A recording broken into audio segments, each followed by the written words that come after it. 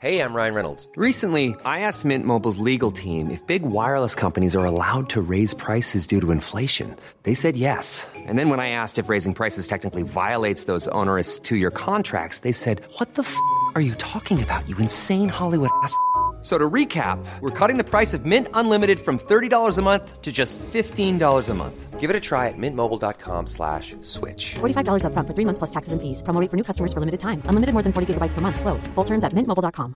When you're ready to pop the question, the last thing you want to do is second-guess the ring. At BlueNile.com, you can design a one-of-a-kind ring with the ease and convenience of shopping online. Choose your diamond and setting. When you find the one, you'll get it delivered right to your door. Go to BlueNile.com and use promo code LISTEN to get $50 off your purchase of $500 or more. That's code LISTEN at BlueNile.com for $50 off your purchase. BlueNile.com, code LISTEN. Hey, Dave. Yeah, Randy. Since we founded Bombas, we've always said our socks, underwear, and T-shirts are super soft. Any new ideas? Maybe sublimely soft. Or disgustingly cozy. Wait, what? I got it. Bombas. Absurdly comfortable essentials for yourself and for those facing homelessness. Because one purchased equals one donated. Wow, did we just write an ad? Yes. Bombas. Big comfort for everyone. Go to bombas.com/ACAST and use code ACAST for 20% off your first purchase.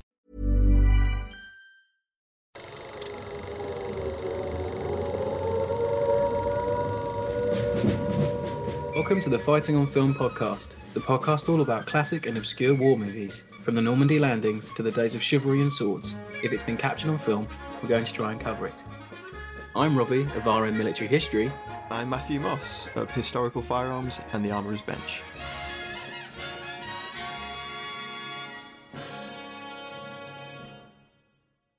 Hello, and thank you for joining us for another episode of Fighting on Film.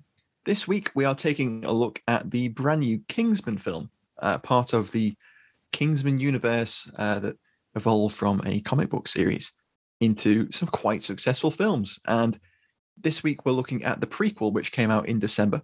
And we thought a slightly lighter film would be a good option for this week in light of current events and the ongoing situation in Ukraine. We send our thoughts out to everyone in Ukraine at the moment.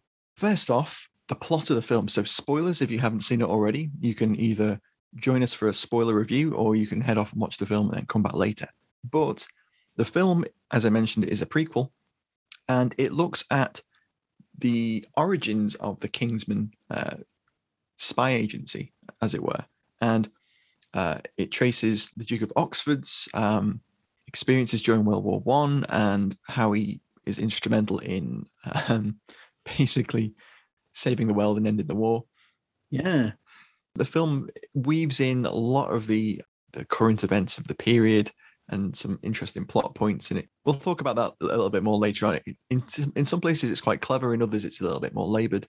It takes us through all 4 years of the First World War in a sort of truncated form. We see ourselves travel to Russia, the Western Front, and into the Alps as well. Yeah, it's like a proper hybrid, isn't it? Like I was struggling to sort of pin it down for a genre. It's like a spy, adventure, war hybrid. Indiana Jones at points as well, with like a traveling aspect. It's quite a madcap little adventure that weaves in some, as Matt said, weaves in some really interesting history. The cast is absolutely huge on this one. It's a big one, and there's a lot of people in there. Yeah, so some actors I haven't written a sort of in-depth bio about just because we'd be here all day. But to run you through the top billed casts, we have our main character. Well, our main top billing is Ralph Fiennes, who plays Orlando Oxford. He's obviously perhaps best well known for playing Aemon Goth in Schindler's List. And he played Count Almacy in The English Patient. And he's also very well known for playing Voldemort in the Harry Potter franchise. He's one of those really quintessential British actors, and he's Q in the recent Daniel Craig Bond movies. Q in the recent Bond movies, yeah. He seems to be everywhere. He's had a right career resurgence in the last 5 years or so, I think. And we have Harris Dickinson playing Conrad Oxford, his son, in the movie. He's actually set to play Dickie Attenborough in the upcoming Netflix film See How They Run. Oh, really? I haven't been able to find out whether the character is called Dickie Attenborough or whether he's actually playing Richard Attenborough himself. But it's a movie It's going to be a movie about a failed movie. So perhaps it's very likely then, yeah. Yeah, it's like a crime caper, so perhaps he does play him. But he's one of his early roles. He's only had a few roles. This chap, he's quite new to the game, and one of his early roles was a short film called Battle Lines that was set in the First World War. So he has previous in the genre. Then we have Gemma Arterton. She plays Polly, who is right-hand woman. She's his nanny, isn't she? She's the nanny, but she's really head of the household type thing. Yeah, but she ties it all together. She's like more than that. She's sort of like a right-hand woman, shall we say, to Orlando Oxford.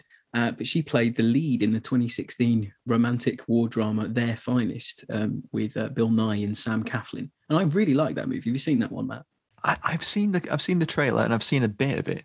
It seems like a really interesting premise. Yeah, I think we'll have to do it on the show because it is about... I think it would fit us quite well from what I know about it, yeah. The plot is them making like a Ministry of Information, Miss Grant goes to the door type film. So I really do think we'll have to cover it at some point. Moving on, we have Jijmon Honsu. I think I'm butchering that name.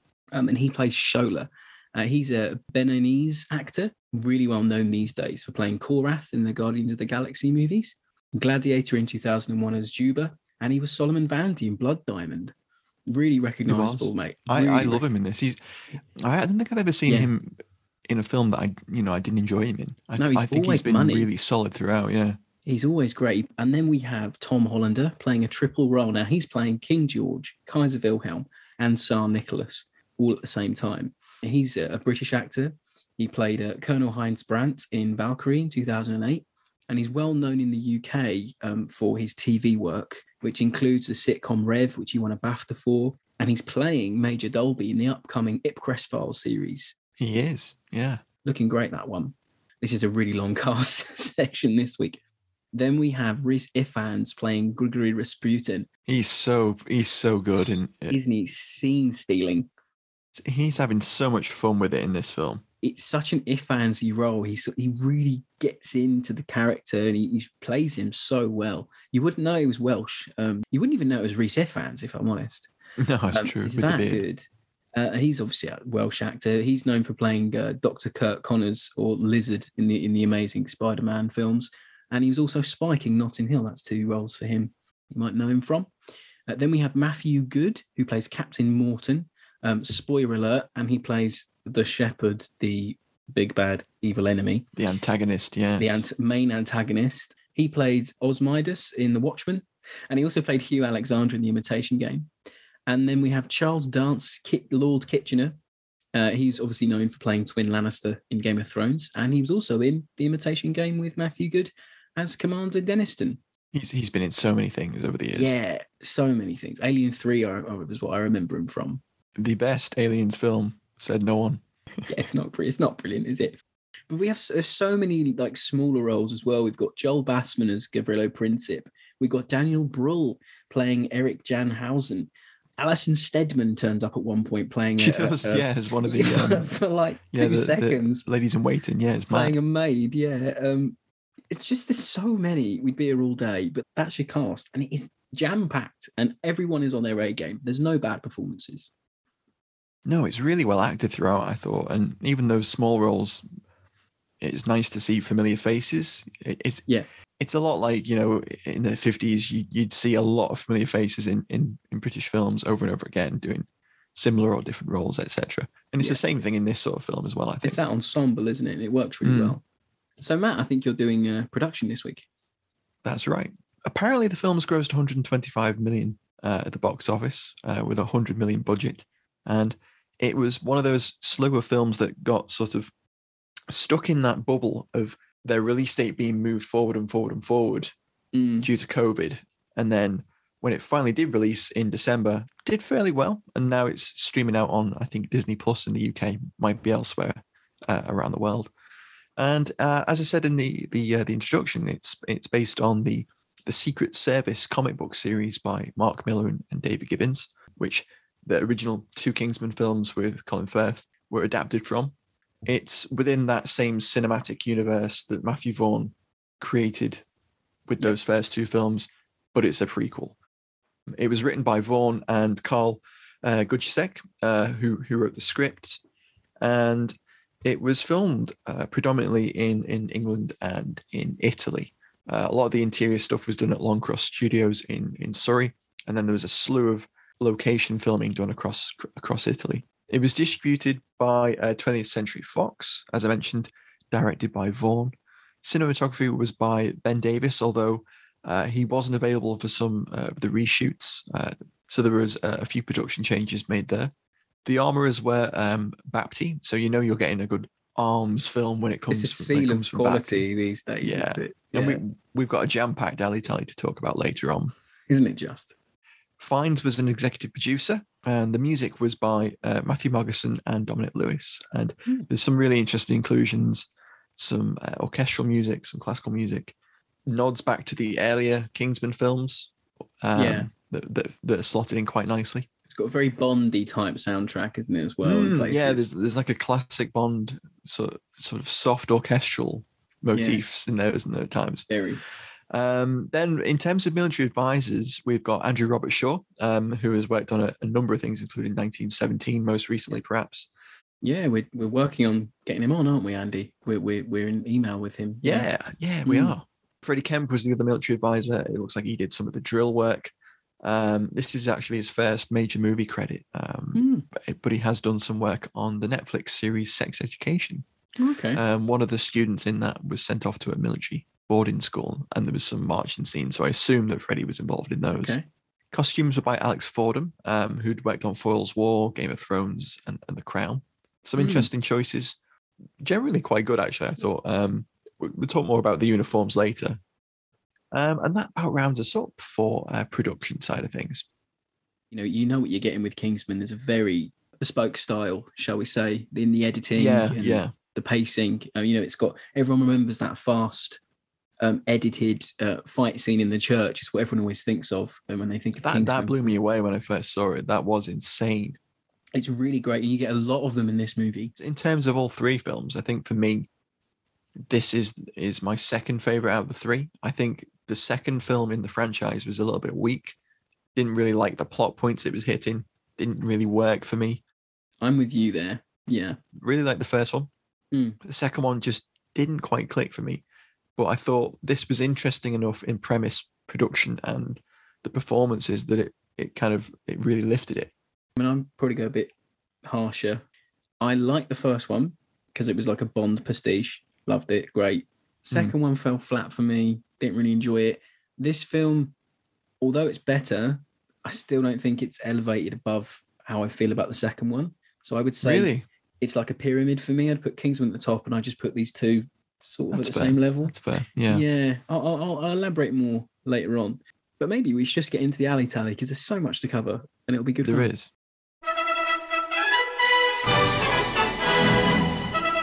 It's time for Ali Tally on Fighting on Film.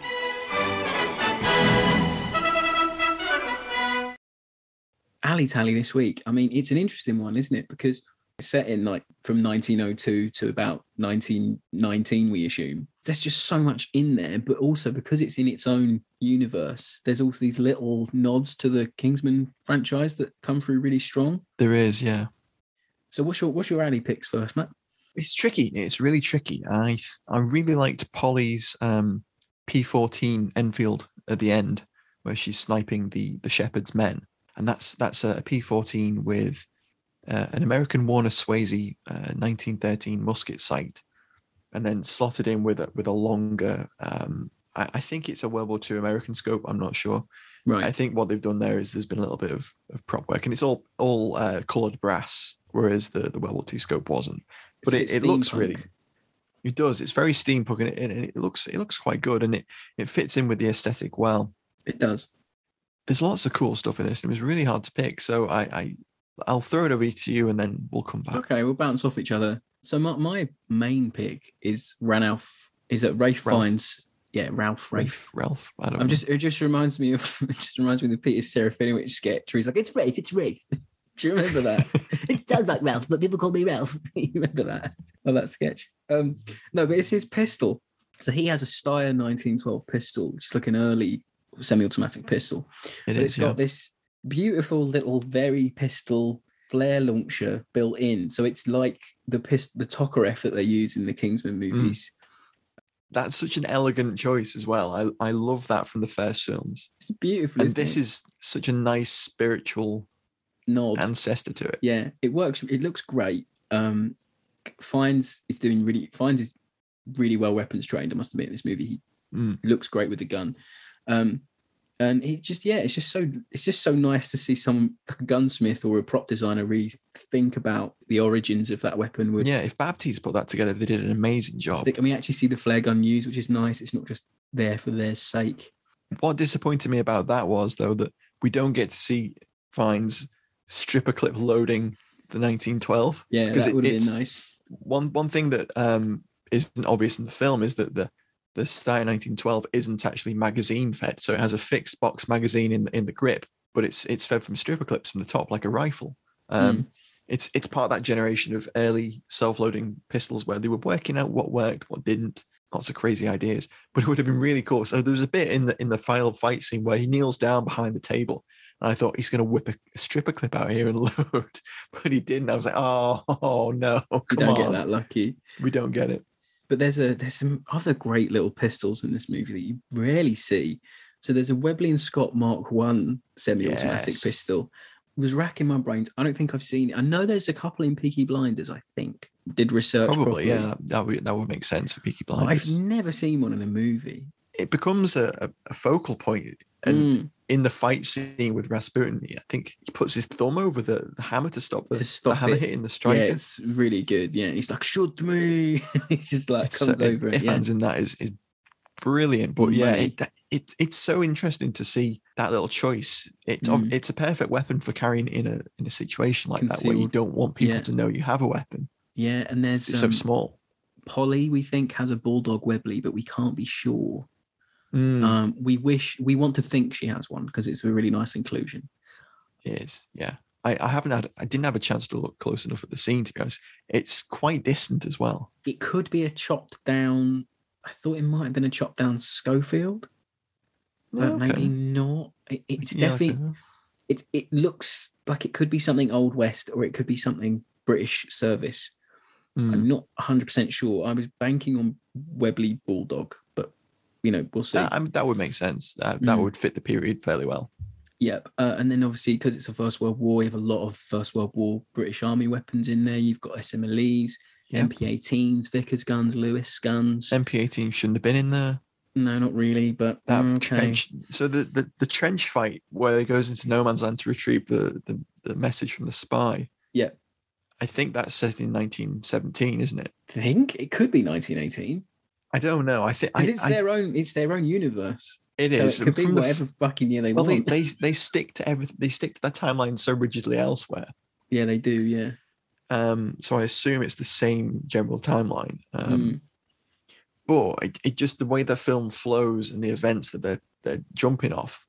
They're talking about getting Russia out of the war, so that's 1917. Yeah. The Zimmerman telegram is actually earlier than that. It's 1916. So it's kind of the shop. Yeah, and it's kind of pulling you away from 1918, which is when the MP18 would have been first seen in the field. I found it really hard to ignore the timeline, but then not ignore the timeline. I found it really difficult. I'm sure we'll talk more about all the different historical points it tries to hit along the way, but they couldn't resist hitting that stormtrooper vibe. No, and the stormtrooper concept was there in 1917, yes. And the Stahlhelms and some of the kit was there, and that's all correct. But MP18, not quite right. Yeah. But it doesn't matter because it doesn't play a huge role. No, it doesn't. You don't see it fired. But then there's some lovely trench fighting weapons in that sequence. You've got the sort of armored glove. The knife gauntlet. Yes, the gauntlet knife. Yeah. There's like a sledgehammer. Someone's got a club. Some guy's got like trench fighting knives. Some guy's got their bayonets. It's a great little sequence. Yeah, the Brits are underarmed in that scene. I think they really are. They weren't expecting a sledgehammer. Well, I looked into the knife gauntlet because there's that famous photograph of a guy posing with it and a pair of experimental visor and a helmet. The only surviving example of that I could find is actually it's There's one in the Imperial War Museum's collection. Okay. And they That have might it have been the down one. labeled from 1920 as German ? Ooh. And then there's another entry for it later on that says Anglo-French. So not entirely clear where the gauntlet knife comes from. Interesting. So it could have been German or it could have been British. But in the film, German chap slips it on, and it's a terrifying moment, that, because It really you know looks- you're going to have to fight hand to hand with these guys, Yeah. and then he pulls out this gauntlet and just slips on. Oh, It's like I don't want Iron to face Man, anyone with but- one of those. You know, in like the Iron Man movies where he puts on the gauntlet, it reminded me of that. It's like I was like, "Fucking hell, this guy's gonna go mad," you know. But he doesn't. But there is one thing that I cannot abide that this movie did, and it seems to be a trend with First World War movies. And I don't know how you Oh feel God, about it. did they Matt. put the thing on the back of the knapsack again, Rob? They did the fucking gas mask case on the top of the small pack behind your head. No. And it wasn't just one movie. It just wasn't just one person that did it.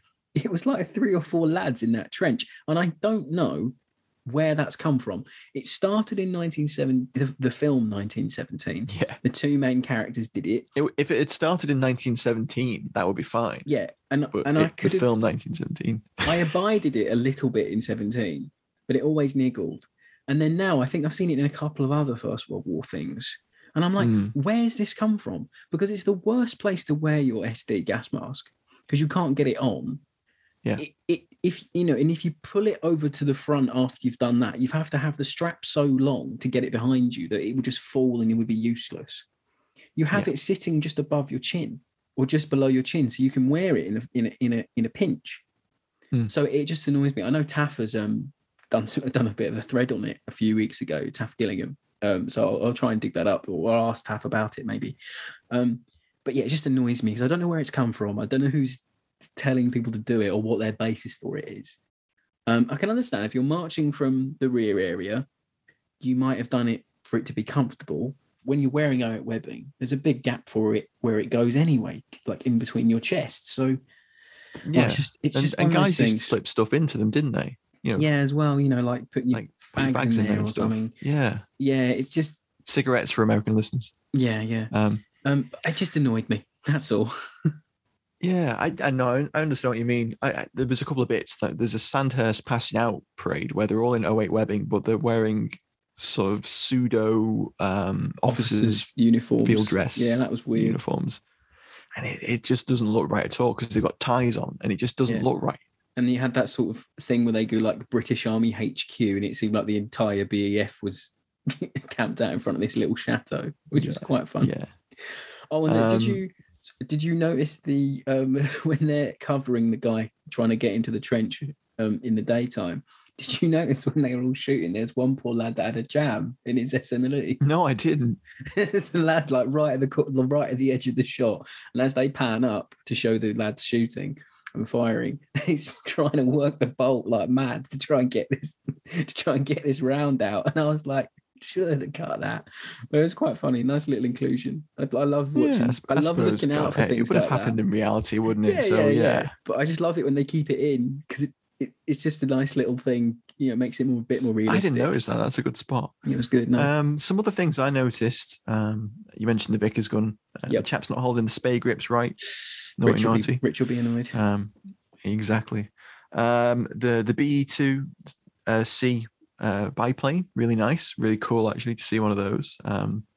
Used at the end of the film in Oxford's airborne assault.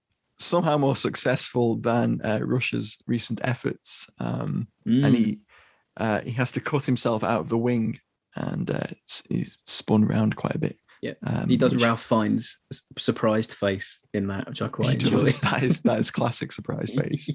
Also, Fiennes' "Oh my God, I didn't die" face is peak in this film. Yeah, I like it. So the bit where he's looking at that mountain goat that's somehow parkouring its way up the mountainside. And he goes, "Oh, I'll try that," and then he does, and his reaction face to him not dying is pure class. It's really good. Well, yeah. So the B2C biplane was a really nice to see. Apparently, they made a few models of that for the film. I saw one. Probably on the blue screen stage, There's a cutting up and stuff. National Army Museum exhibition that you showed me. I think there was one of them there. Yeah. Yeah.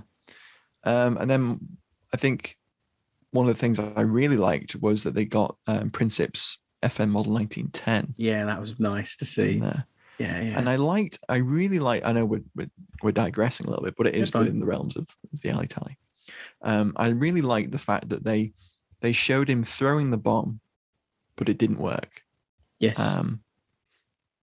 And Oxford then, bats out, or isn't it Harry? Yeah, Harry young bats out the way. Oxford Young Junior Oxford, bats it yeah. off with a brolly. Umbrella. Yeah. And I really like the fact that they had this little scene where he goes down a road, gets lost, and it all works really well within it's recreating it really nicely, and he's just sat outside that cafe and he sees him pass. Yeah, the bits where it replicated real events reminded me like Forrest Gump, you know, where they're like inserted it into history. Reminded me of that. Like the bit where Kitchener gets blown up like that and drowned. Yes, that that's reminded very me of that too. Yeah. But my final pick is Fine's 1897 pattern officer's infantry sword. Officer's sword. That's nice. Yeah. That gets a lot of love at the end of the film, which is really nice. We also get a tiny little cutaway where he's fighting. I forget the battle. I read what battle it's meant to represent. But there's a little cutaway where he's a redcoat. Yes, in the Sudanese campaign. That's it. Yeah, that's a nice little cutaway. 99, yeah. Yeah, that's cool. I'd like to have seen that movie. Yeah. Yeah. The Alley Tally for this week was really good. Before we move on to favourite scenes, I want to do the one word reviews, if that's okay. What's everyone had to say this week? Yeah, I mean, there were some interesting ones. A lot of people were saying how they couldn't get on with it. It was fictitious or hard to follow. So I've got to pick 3 out. So as I said there, David McNay said fictitious. Hugo Drax said fun with an exclamation mark. And our friend Rich Fisher of the Vickers Machine Gun Research and Association Society, he says marvelish, which I sort of agree with there. Yeah, there's a twinge to it, isn't there? Yeah, twinge to it. We had Stephen Cobden, a friend of mine from my reenactment days. He said the word I'd like to use isn't printable, which I thought was quite funny. He must have seen the gas masks. Yeah. People couldn't work out where they landed, and I think I'll mention it more as we go along. We're on to favourite scenes. Hello there, sorry to interrupt. I wanted to let you know that you can now join our supporting cast over on Patreon. As thanks for your support, you'll be able to help us pick films, submit questions for guests, have first pick on brand new and exclusive merch, and much more. Thank you for your support. Now back to the show. So my favourite scene is the final confrontation with Morton, or the Shepherd. It's a classic sword fight. It's set in what can only be described as an alpine barn, which features as his headquarters. God knows how this man has managed to do all of this from an alpine barn on what is the least accessible plateau mountain ever. in the world. Yeah. But yeah, so there's a brilliant bit of a sword fight, and Morton's prowess with the sword is sort of established with a fencing lesson that he has with someone. There's a bit of sparring, which concludes with him shooting the chap with a built-in pistol, which is in his sword, which is quite cool. Definitely historical precedence for that. Okay. But I really liked it because it was a little bit of. One size fits all seemed like a good idea for clothes. Nice dress. It's a t-shirt. Until you tried it on. Same goes for your healthcare. That's why United Healthcare offers a variety of flexible, budget-friendly coverage for medical, vision, dental, and more. So whether you're between jobs, coming off a parent's plan, or even missed open enrollment, you can find the plan that fits you best. Find out more about United Healthcare coverage at uh1.com. That's uh1.com. Hiring for your small business? If you're not looking for professionals on LinkedIn, you're looking in the wrong place. That's like looking for your car keys in a fish tank.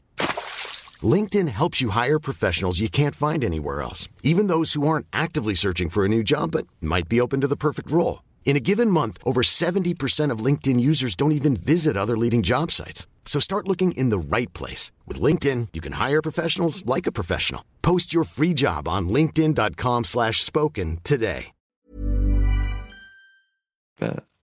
Hark back to swashbucklers of old. I thought that was really fun. And there was a new twist on it. We get some, what you could, I suppose, call sword eye view. Like they've strapped a GoPro to the swords. That was nice. That was nice. Which I really liked. I mean, it's a gimmick and a little bit, but I actually quite liked it. I thought it worked quite well because they didn't overuse it. There's some really good cinematography in this throughout, actually. There's some interesting cinematography and editing choices. But I hear dissent in your so we'll come back to that. I'll explain. All right. But I like that whole scene. So it begins with a confrontation. The assault on the mountain's good fun.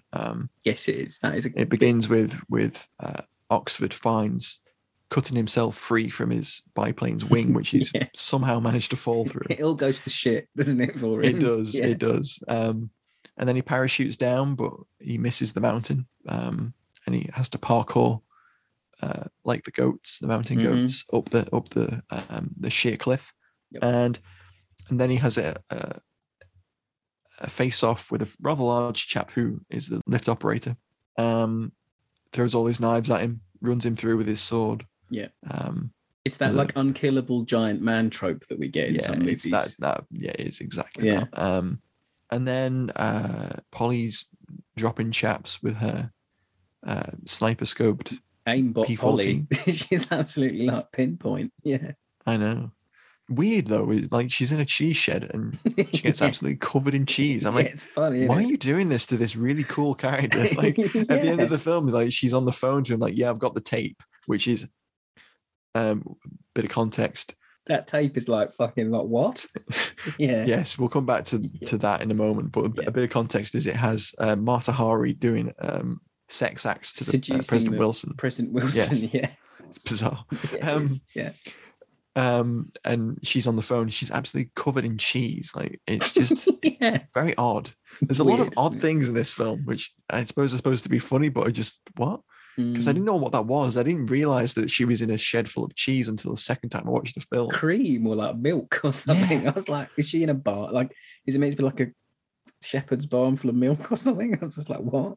So that coincides with Ashola making his way to the lift, and he rather spectacularly kills a number of chaps.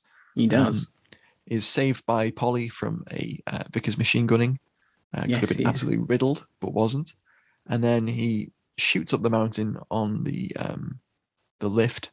Counterweight, and counterweight for the lift, and joins Fiennes, and they see off the remaining shepherds in quite a nicely choreographed little fight scene. I love that bit. That bit's great. Yeah, I know. I agree with you. You said the other day when we were talking about it before we recorded that you could have done with a little bit more of dispatching some of the shepherds, the underlings. I sort of wish we'd seen more of Fiennes be that character that Prowess, because his character arc is that he was a fighter, then he didn't want to fight because his wife had been killed. And he wanted to protect his son, and then by the end of the movie, because spoiler alert, his son gets killed in the trenches, he now has to become that man he didn't want to become, because to end a war you might have to do some fighting sort of arc. And I just wish we'd had more of Fiennes be the Kingsman-y sort of super sleuthy spy, because he's really good at it. And I just wish I'd had a little bit more. I would happily see another Fiennes centered prequel-esque film. So they take on the last of the shepherd henchmen, and then they confront him, and he lets rip with an aerial Lewis gun. Yeah, that's beautiful. Followed up by an artillery PO8 Luger, complete with snail magazine. Good, isn't it? And then finally, it all evolves down to, and of course, Fiennes lets rip with that nice 1912 Steyr as well. And it all comes down to a really nicely choreographed sword fight, and eventually Morton is gotten the better of by a goat. Yep. And who pierces his leg with its horn, because he's not very nice to the goats, although he is a shepherd apparently. Yeah. And then that whole having your leg hurt is like a weird MacGuffin throughout the whole movie. It is. It like kind of mirrors what happened to Oxford characters suffering from, isn't it? Yeah. And then he does the same to the big chap with his sword, but it means nothing. He does. Yeah, that's right. Weird, isn't it? Yeah. and then Morton ends up going over the cliff, and it's just a good sword fight. Really, that was my favorite scene. The ending isn't part of it; it's kind of the separate little post bit to the sword fight. But the sword fight was my favorite bit. Yeah, it's the only time in a movie I think you'll ever see someone get killed by a VC medal. Yeah, because he uses his son's VC. Because this is where the movie starts to get a bit Is he madcap. sharp on that? Is he That's what I was literally like? thinking. Because he's holding on to like a scarf or a bit of ribbon or something. He's like, "You won't let me fall. Like, you can't let me fall. Like, it's not in your nature. You're a pacifist. You're a Yeah. pacifist." And he goes, "No, I'm going to become the man my son would want me to be." And then he like cuts the ribbon with the VC corner, and it's Yeah. all a little bit symbolic. And I was thought like, the whole VC thing was a little bit forced. I've got to be honest, yeah, it because was a bit. so we know that Fiennes' character Oxford is a VC winner because he just pulls Himself. this out. Yeah. So the background to his character is that he's been in the Sudan during the I guess a punitive campaign against the Mahdi. Yeah. And there's a first-person view of him fighting some Mahdists. It turns out, well, I was awarded the VC, and I should have been awarded the VC for saving lives. Well, that's not how the VC works. I'm afraid that's not really how it works. Not really. I'm afraid, Yeah. Not until World War One, anyway. But I did think that scene was a little bit forced because it removes some of the weight away. Yeah, it did. From his wife's death. So we might as well talk about it now while we're on par, and then we'll circle back to your favorite scene. It's fine. Yeah. But the film opens where they're in South Africa. It's during the Boer War. Ostensibly, they're members of the Red Cross. They're traveling as a family for some reason. Yeah, it's safe in it in a war zone. Yeah. To a concentration camp, which opening the film with that struck me as wow, okay, because I can't think of many or any films that have tried to approach the British use of concentration camps in the Boer War, in their original sense of the word. Yeah. But she's killed by a Boer sniper who is trying to kill Kitchener, which is where we first meet Charles Dance. Do you inhale Kitchener? Yeah, like that one little Boer line. I thought it was brilliant. and then he has a very, very visceral death.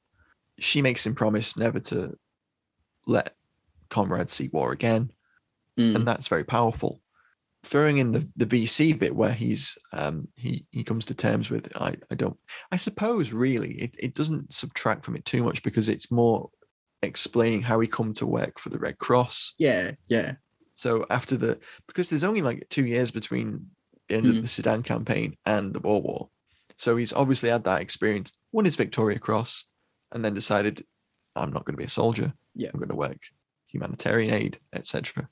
Joins the Red Cross. I suppose it adds a little bit there.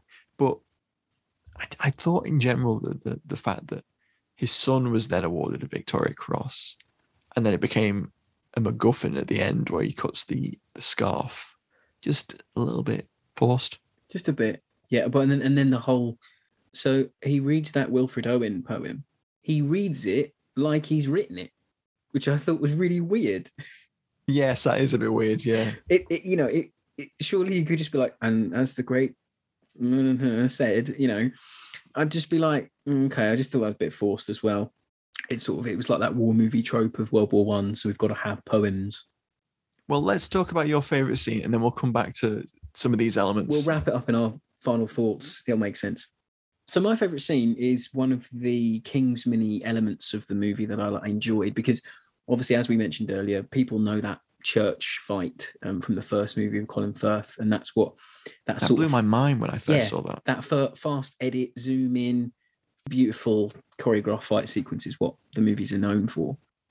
And there's a fight with Rasputin, which I never thought I'd say the sentence, or thought I'd even see Ralph Fiennes fighting Gregory Rasputin.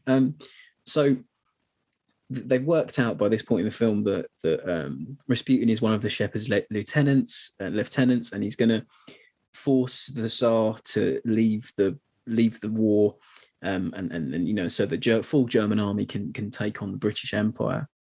Yeah. he sort of got the Tsar under his control with opium. And he's this that was another what the fuck moment. I was like, what? Okay. But then where they're kneeling at Rasputin's feet, trying to suckle at the opium cross that he's dripping opium into their mouths from.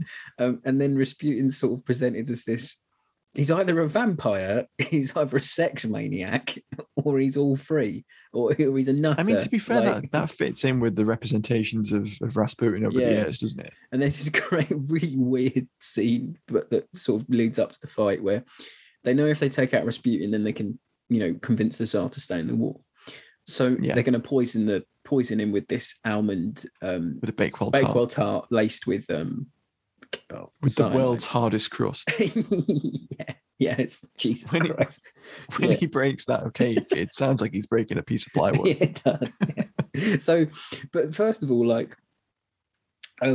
finds got this wounded leg, and Rasputin's like, "Oh, I'll fix your leg for you. Come see me later." From the sniper scene earlier during the Boer War, he's shot in the leg. He's sort of part of that scene. It's really weird. It's really hard to explain. Oh my god! I mean, well, it's all set up where it's like, well, he loves almonds. Yeah.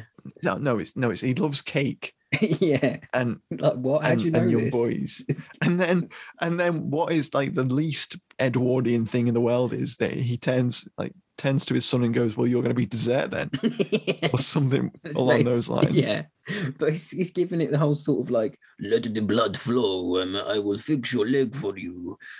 Oh, it's so homoerotic. It's insane. I think it's meant to be, isn't it? And it is. You've got It's Ralph quite Fiennes clearly meant to be. moaning and stuff. It's very funny. Like it's very funnily written. It's very wow. Yeah, and then you get Rhys Ifans sort of does this thing where he's like talking in tongues, like he's giving it the whole sort of like trying to fix the wound, but he does fix the wound. So you're like, he does. Who Yeah. the fuck is this bloke? Like he can just do random shit. Well, that's one of the things that he was said to have been capable of. He was supposed to be very mystic in those respects.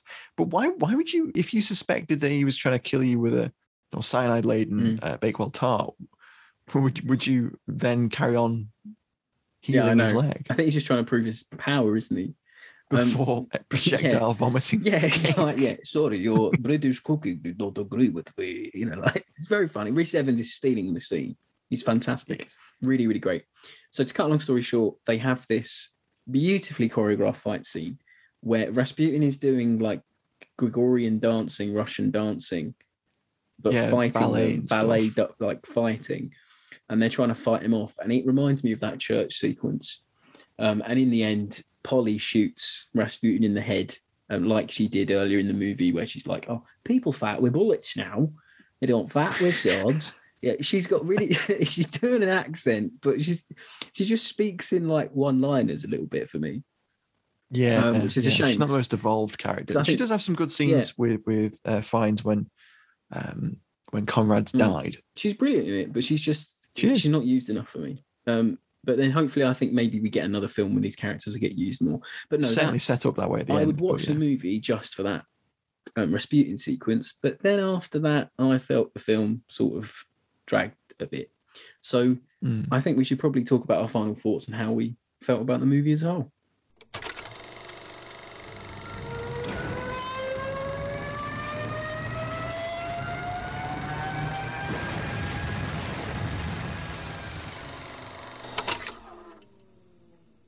I don't know where I stand with this one because I don't necessarily think it's a great Kingsman movie because it's doing an origin story, but I don't think there's enough Kingsman-y elements in it until the very, very end. Well, they have the shop, don't they, at the beginning? Yeah. But it's just a shop at this point. It's just a tailor, They have the shop, and then they introduce the network of staff, servants and staff that gather information throughout the film, which is a clever idea. I really like that. Yeah. Kind of at odds with the whole Kingsman side of things, I thought. It's like it's what it like grew out of, I guess. Yeah, completely understandable. And it works really well because it's a great idea, a great concept. And it's easily something you could retcon into other films. From that, it's all the historical stuff thrown in. It's a really interesting take on was an evil, like Illuminati-esque type group, behind all of these actions that caused the war.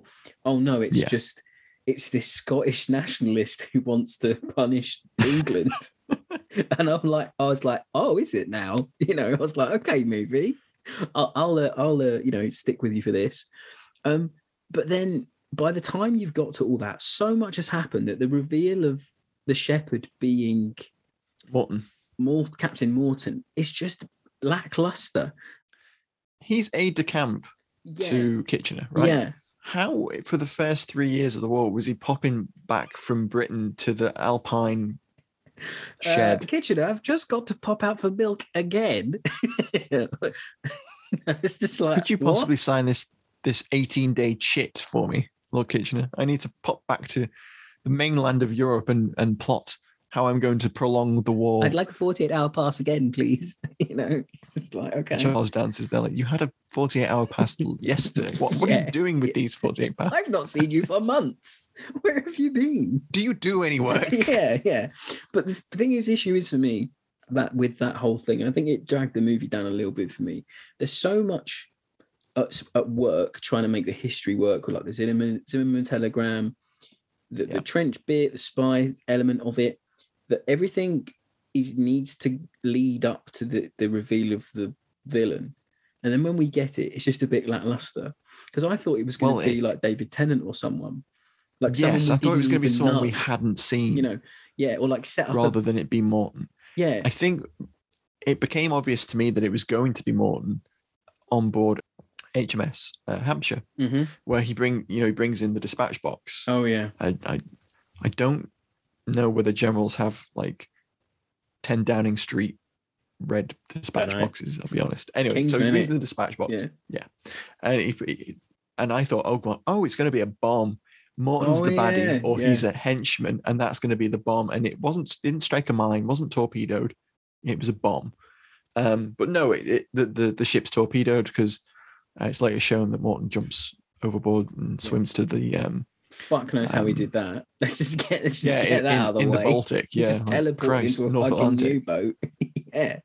It's like, okay. But it's a nice little scene. It's the CGI is not bad. Its sense of scale is fantastic. Like I think it is. It's fun. It really does that. But I just couldn't get my brain over like, so he's the shepherd now. And then you've got all these lieutenants that are meant to be these big bads, but they don't really do much. The only one that gets developed in any sort of way is Bruhl's character, but not really, because he's just the right-hand man to the Kaiser, and he just leaks it, says a few things to in the Kaiser's ear to influence him. And then you've got Rasputin. But I thought the movie would be a little bit like a video game where you've got to go for the weaker lieutenants first, then you build up to all the boss levels. All the boss levels before you get to the main end mission. That's what I thought it was going to be. He kind of does that with Mata Hari, where he meets her in the US Embassy. But maybe you could have just gone into a little bit more, And then the First World War bits in the middle, on reflection, can feel a little bit tacked on, just so that Harry Dickinson's got something to do in the middle. I didn't really enjoy them. There's one bit that stood out for me was the transition from fields to desolate wasteland of the Western Front, which stood out really nicely. I liked the way that they tried to represent how the landscape evolved and was churned and completely destroyed by war. Yeah. But the precursor to that, where the chaps are in a trench fixing bayonets, and it's supposed to be 1914. Again, I'm sorry, but 1914, they weren't digging trenches like that. They weren't. It wasn't like that. It was open warfare. It wasn't until the winter of 1914 that trench warfare began to evolve. It's just like a cliche version. It's ticking off that World War One trope, isn't it? It's what people recognize, so they're going to go, "Oh, it's World War One." They climb out the trench, and then it's choreographed in almost like a dance, sort of a waltz style, exactly. And they're shot down by an unseen machine gun, and they all drop, and the attack is futile. And it's oh look, the British Army is attacking in a stupid way. Yes, okay, instances of that happen, but it's a little bit on the nose, I thought. But I did like that transition, and the rendered, the CGI of the landscape changing. I thought that was very good, and the accuracy of the uniforms in the later trench scenes wasn't bad. I think you're going to enjoy this movie more if you can just suspend disbelief. The Zimmerman telegram thing is really just a MacGuffin, just so Ralph Fiennes has an excuse to go and meet the big bad. Yes. If you can get over all the main MacGuffin plot points to get you to the end, it's an enjoyable movie that uses the First World War as a backdrop. But whether I thought it was a good Kingsman film or a good Kingsman prequel, it isn't personally what I was expecting, because I think the spy element of the movies leans itself in more to a Second World War SOE espionage type, early 50s Cold War type thing. There's so many ways you could go with this. It was a bit all over the shop, trying to be everything to everybody at times. Although if it wasn't Kingsman, if it didn't say Kingsman on the billing, if it just said like, I don't know, Rafe finds like this is an alternate First World War or like an adventure type deal, then I would have got on with it. But because it was presenting itself as a Kingsman movie, it just didn't work for me 100%. I guess I'm not that invested in the franchise as a whole. I enjoy them, but I'm not an expert in it. I haven't watched them a dozen times. I was just looking forward to seeing where they went, because I like Taron Egerton. Yeah. I like the concept. I think there's a lot of longevity in it if they get it right. Well, it's a universe that could absolutely grow. I just think, some of it was a little bit tacked on. President Wilson being seduced line was a it came out of nowhere. What the fuck moment. Yeah. And even at the end, they get like a sly dig in at the Treaty of Versailles, where Fiennes says, I think it's going to cause more problems than it solves. Too loose. It's not going to solve anything. I'm like, you wouldn't have any fucking idea. Yeah, hindsight being forced in there a little bit, perhaps. I mean, there were people at the time that said it was too much, but... And then they're saying like it's a non-government thing with the kings in the room, which I thought was quite funny. That was so weird. Like in the first two films, it's set up as, we're an independent body away from world leaders. We act independently for the greater good. Yeah. And then fucking King George is sat there. He's getting a little Arthurian name tag and stuff. It's bizarre. Very weird ending. Don't think about it too hard. It does work, but the more you sort of think about it, I just thought it was just a bit very 6 out of 10, very mid. Okay, that's fair. I thought there was some interesting aspects to it. So I thought, this isn't a positive or a negative, it's just an observation, but I thought it was really interesting that there was quite a lot of commentary on Empire in there. Yeah, there was a bit. Yeah. So it opens, as we mentioned, with that scene in the concentration camp, and there's a rumination of whether Empire is a force for good or not, which in this movie's opinion, it's clearly not, because Fiennes has a monologue where he says, our ancestors were terrible people, robbed, pillaged, while calling themselves noblemen. And then it shoehorns in a reference to Oxford's, not rogues, from the earlier films. And he says, we're Oxford's, not rogues.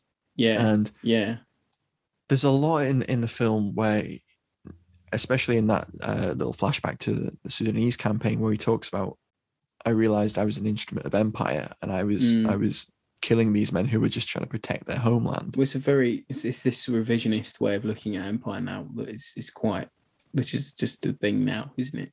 It's not. I'm not trying to say that is the understanding of Empire. Yeah, of course. As you say, the historiography around Empire has evolved, and we've looked at it from a wider view, the post-colonial context. But I just thought it was interesting that they decided to include so much of that in there, right down to Morton's Scottish independence vibe. And he rails against Tom Hollander's King George character. He's like, and I especially hate him because of what he represents that the English monarchy has done to my homeland. And for his motivations to be what they are, but not having present anything higher, and then for at the end, this is the real big spoiler. So Bruhl, it's assumed that Bruhl takes over the shepherd role, and I assume the shepherd are going to be the post-credit scene is quite something. But I assume they're setting up Shepherd to be like Spectre within the Bond universe. I think so. Like, yeah, if they do any more, Shepherd will be like the new big bads. So Bruhl's like saying to Lenin at this point, who's been brought in as an Lenin assassin. Just comes in from stage right and is like, oh, hello. He's like, meet my new assassin, meet this person who's going to come and oh god, and it's the same person who we've just seen kill the SARS family with a fully automatic Brumandl Mauser. Yeah, a Snellfer. Yeah, and it's Adolf Hitler. So not only are you saying he's also stood behind the Kaiser as he's abdicating. Yeah. And it's he's portrayed as an awkward sort, and he goes, Adolf Hitler, and you're like, oh, for God's sake, no. Oh, okay, so that's where we're going, are we? It's like, all right then, fair enough. Yeah. It's like if that's where Kingsman's going, it's going to going to do that, then might be some interesting sequels. They're going to explain how they failed to stop Hitler, how they failed to kill Hitler. How are they going to do that? One thing I will say, I've said it a few times now, but I would recommend it because it's not a badly made film. I like the stylistic choices. I like the cinematic universe that it's trying to create. I appreciate some of the nods to history they attempted, and some of them were a bit forced, as we've said. Some of them worked. Yeah, it's fun because we don't usually get these alternative history takes. It fits well within our mantra of into our ballpark of conflict on film, fighting on film, alternate universe take on different take on the war First movie World War. But yeah, it's interesting. And while it's not like my favorite Kingsman film, I enjoyed it. I have to say I did enjoy it, and I think it does rank better than the second of the franchise. For me, I would say, to round my thoughts out, for me, it's annoyingly competent. Yeah. I like that. One thing I didn't mention is, did you notice how they shoehorned the Statesman in? Did they? Yes. I didn't know. So in the scenes where they're in the Oval Office and President Wilson's panicking over the fact that he's been filmed being seduced by Mata Hari, he orders the butler to bring him a Statesman. Oh. Well, twice. So like in the second movie where they say that there's a... Yeah, where they introduce the American Kingsman as the Statesman, shoehorn in the Statesman as the drink that Wilson liked. Yeah. Yeah, I don't remember that. I probably wasn't paying too much attention. It's throwaway, but just the way he said it just stuck out to me because he says it twice in two scenes. Just stood out. But anyway, back to the outro, Rob. So that was The King's Man. It's nice to review a different take on the First World War. Stay tuned on the social media accounts because we have some really interesting news that will be dropping soon, so look out for that. We do. Later in the month, we're doing an episode with Marcus Hearn, who is a Hammer film historian, and he'll be coming on to talk about Yesterday's Enemy, so expect that in the next couple of weeks. And we will catch you next week. So stick with us at Final Film. Thanks for listening, everyone. Thanks. Bye. Bye.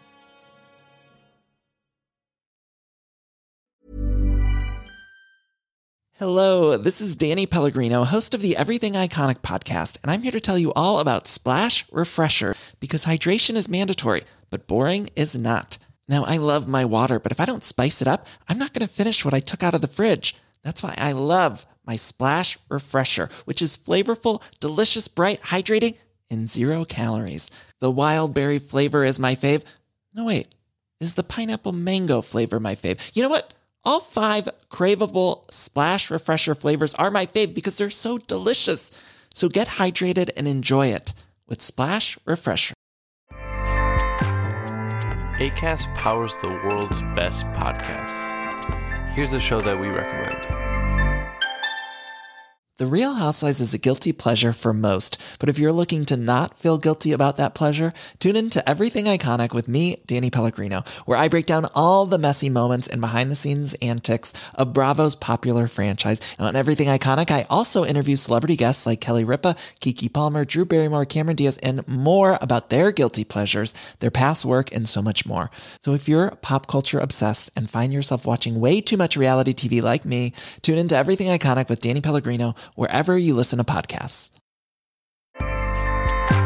Acast helps creators launch, grow, and monetize their podcasts everywhere. Acast.com.